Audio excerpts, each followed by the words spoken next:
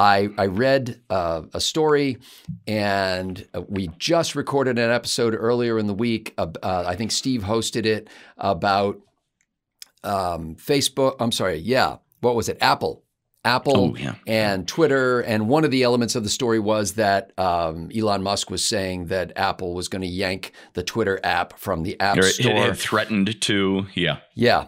Anyway, so then I saw this post from Elon Musk where apparently he went on a hand-holding tour of Apple headquarters with Tim Cook, and Tim Cook assured him that he never had any intention of removing the Twitter app from the App Store, and that all their difference and Elon Musk said all their differences are resolved. And I didn't say this on Twitter. I rarely say anything on Twitter, but I just thought, how long before the tweet that says they got to Elon? Well, here's the thing. I'm taking this at face value that Tim Cook and Elon Musk settled whatever their differences were. And Musk came out. He didn't just say that Apple wasn't going to do it. He said Apple never had any intention of doing it. That's right. So we'll who knows? Maybe that was just part of their hand-holding agreement. But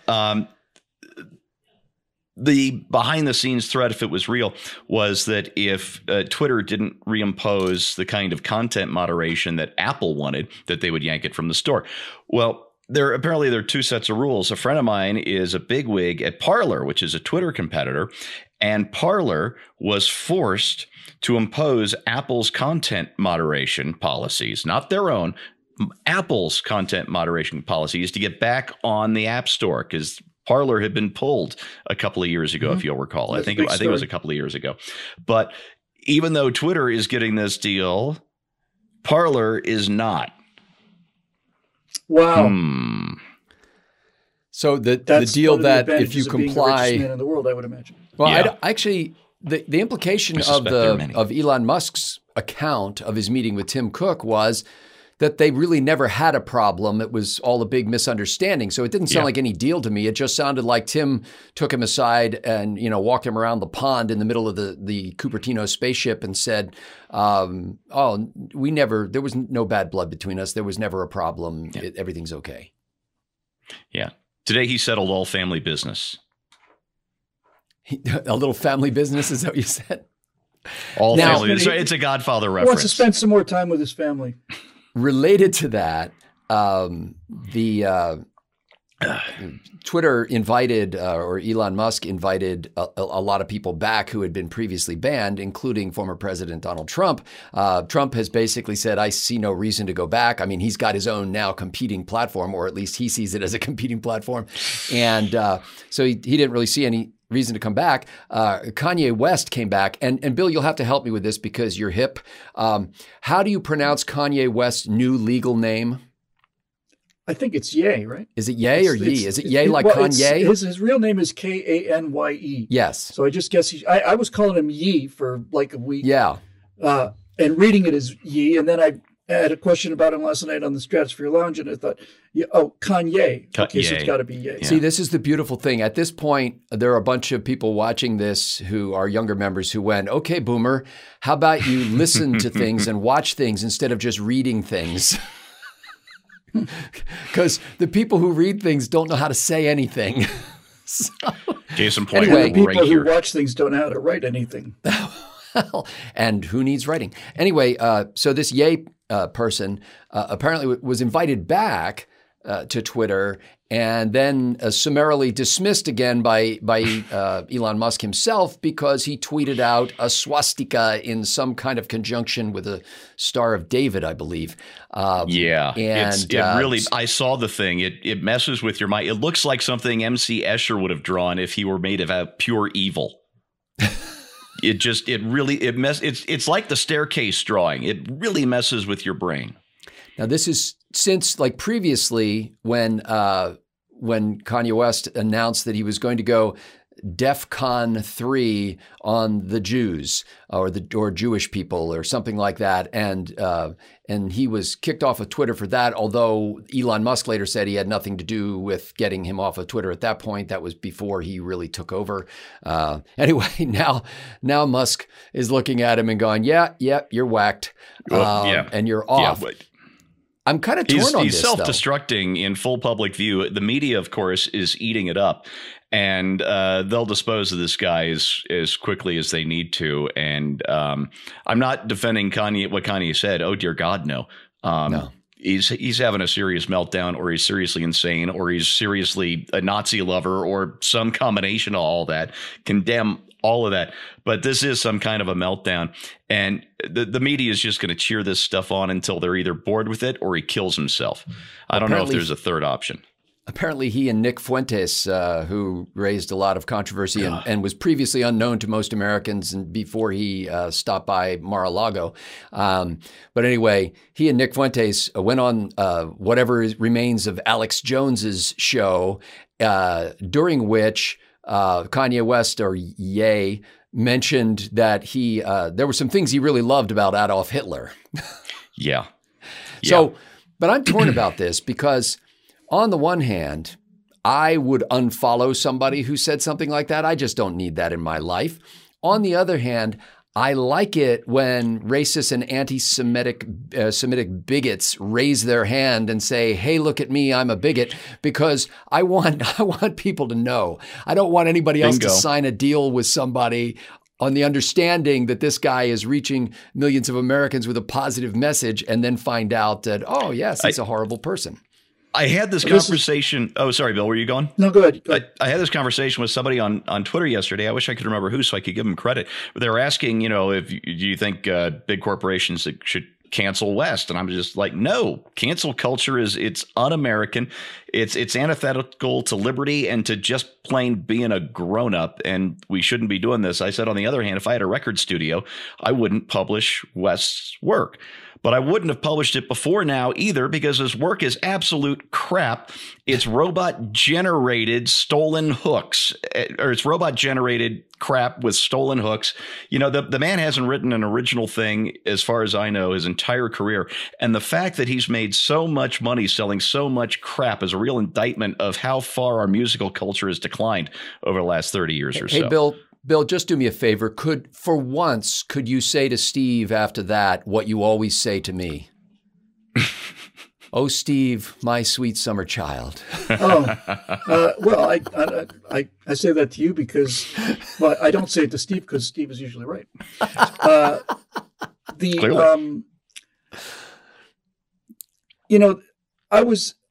I really think he should be allowed to stay, and I think he should be allowed to stay for the entire on argument Twitter about free speech. Yes, which was made clear to me by my dad. I've told this story many times. He went to Germany, got there in April of 45, so he was there for about the last 10 days of the European War. But he was still there. He was expecting, like everybody else, to get thrown into the meat grinder. Yeah. So he wasn't too fond of Nazis, and he was at the Nuremberg trials and was a part of that too. So when I had heard about the Nazis marching in Skokie, I said, well, geez, Dad, why do they allow this? And he said, because if they don't, then somebody has to decide what's allowed and what's not. Yep. Somebody has to decide. It's either allowed or it's not allowed. And if it's not allowed, now you're on a spectrum of opinion. And I never forgot that. So yes, I think Kanye West I think anybody should be allowed to tweet whatever racist or anti-Semitic stuff they want to tweet. I think they should be allowed to tweet it. From a theoretical point of view, I believe in that. And also from Scott's point, from a practical point of view, I want to know who these people are. To think that somehow they're going to, the argument would be, well, we're going to ban this kind of speech because we don't want to manufacture new Nazis. I find that to be less of a threat to this country than having somebody sitting in judgment of speech. Now, obviously, when Kanye West says, I like Hitler, it was a direct quote, I like Hitler. That's about as far as you can go. I mean, there's no question that's, repugnant speech. But in the course of him saying, I like Hitler and getting himself canceled, he said, well, Hitler did some great things. He built the Autobahn and so on and so forth. Now, if I, as a historian, say that Adolf Hitler built the Autobahn, and if he died in 1938, he would have gone down as one of the greatest Germans in history. Does that mean I'm canceled too? I mean, you see what I'm saying? Where there is no line. It's like the abortion issue, right? It's either conception or birth. There's nothing that happens between those 2 points. Not one thing where something happens. And so you got to pick. Do you want completely free speech, or do you want censored speech? And if you want censored speech, then now you're back in the hands of turning speech over to 22-year-old purple hairs with nose rings who've decided that they don't like what you said, and so you're canceled. Well, and this isn't. It's much less dangerous to have people spouting lunatic opinions than it is to have people censoring the way you think and speak just because they feel like it. And this isn't censorship in the way that we think of it in constitutional terms. I mean, it's not government censorship. It's private enterprise censorship. And you could argue that Elon Musk certainly has the right to have whatever he wants on his platform. But the moment that he kicked Kanye West off of his platform, he said, I'm a publisher. One of my writers violated my terms of employment, in essence, and I fired him. And so instead of leaving him on there and saying, this is a platform, we don't control what people say on it, he just said, I'm a publisher, and therefore opened himself up to liability for what gets said on his platform. That is the most important thing that Elon Musk has said since the Twitter deal. Do you realize the power of that? Yep. For those at home who don't. The reason that Facebook and YouTube, the reason that YouTube is able to suppress our videos, and I don't know how else you would describe the fact that 2,000 people watch a channel with 198,000 subscribers. When you question them about this, they say we're a private company and we have the right to censor you. Well, what the law says is that you are either a publisher or a carrier. In other words, if you are censoring me and censoring everybody else for content, you are making editorial decisions. That makes you a publisher. That makes you responsible for the content on YouTube. And what Musk just said was, yes, that's exactly what we are. But if YouTube is responsible for the content on YouTube, then any one of these millions of copyright violations that go on every day are YouTube's legal problem now. YouTube's position was, hey, as a carrier, we don't have anything to do with it. We just put up a platform. People put whatever they want there, and what they put up there is their business. But once you start selectively editing, you lose the carrier argument. And once you become a publisher, now they get none of the protections that they had before. So they've been having their cake and eating it too for the last 15 years. Yep. And in addition to copyright violations, you also have the so-called hate crime legislation. So you wind up being vulnerable to things that where you'd be punished by the government for saying hateful things or incitement, things like that. Right. They become legally responsible for the content on their platform. And if they're legally responsible for the content of the platform, then they can censor all they want to. They have to protect themselves. But if their claim to the tax exemptions and the lack of legal regulation that comes with being a carrier, then any effort to editorialize is having it both ways. So I didn't hear about Musk saying that that one of my writers said something. No. I'm saying that is in effect what he said. So did he say that I'm a publisher? Nope. The moment the moment he kicked Elon Musk off his platform, in effect, he said, I'm a publisher. Because that's completely different than him actually coming out and saying I'm sorry, that wasn't clear. That was his statement that he could kick him off because he said something that Musk disagreed with was a de facto admission that Musk runs a publishing operation, and in effect, Kanye works for him. And so he fired him. If he had said that out loud, no, which is what I thought for 30 seconds there, then that would have been the beginning of the end of all of this stuff. It would have been the end of YouTube censorship. Because if Musk comes out and says that about social media, it's an obviously true statement. Musk has the means to defend himself. And if those rules apply to Twitter, then they got to apply to all the other social media companies, which is what I've been arguing for the last 10 years. And I would argue that your point stands. It's just he didn't literally come out and say that. He said it in effect because he booted Ye off of off the platform. And you can't defend your status as a platform that, that is just, you're not responsible for what's on the platform because it's just a platform. And then at the same time say, oh, that can't be on the platform. Yeah. Elon Musk is one of the last hopes for free speech, not because he's such a committed conservative or libertarian. It's because he's committed to the idea of free speech, and he's the richest man in the world. He can't be pushed around. That's what makes him unique. Is he believes in this stuff, and he's the richest man in the world. So if he were to come out and say that, that would be the end of all of it across all the other platforms. They would literally have to make a quantum decision. Facebook and YouTube and all the rest would have to come out and say, are we a publisher? Are we a carrier? If we're a publisher, fine. If we're a carrier, we don't get to censor anybody. And he could do that. So what I was reacting to, and what I hope is still a possibility, is that Musk will get his house at Twitter in order to the degree that he can then say, all right, clearly I'm a publisher, and therefore we have to play by publisher rules. Yeah, this will take a while to play out. It's been interesting watching the entire establishment come out with their big guns against him these last couple of weeks. And what has he done in the last couple of weeks? He's restored banned accounts of conservatives and libertarians, and he's banned the child porn that was getting trafficked on Twitter. So puts up a content warning for some of the stuff that comes out of the White House is inaccurate. He even, if I understood correctly what I was looking at, he even posted a joke warning on something that he posted.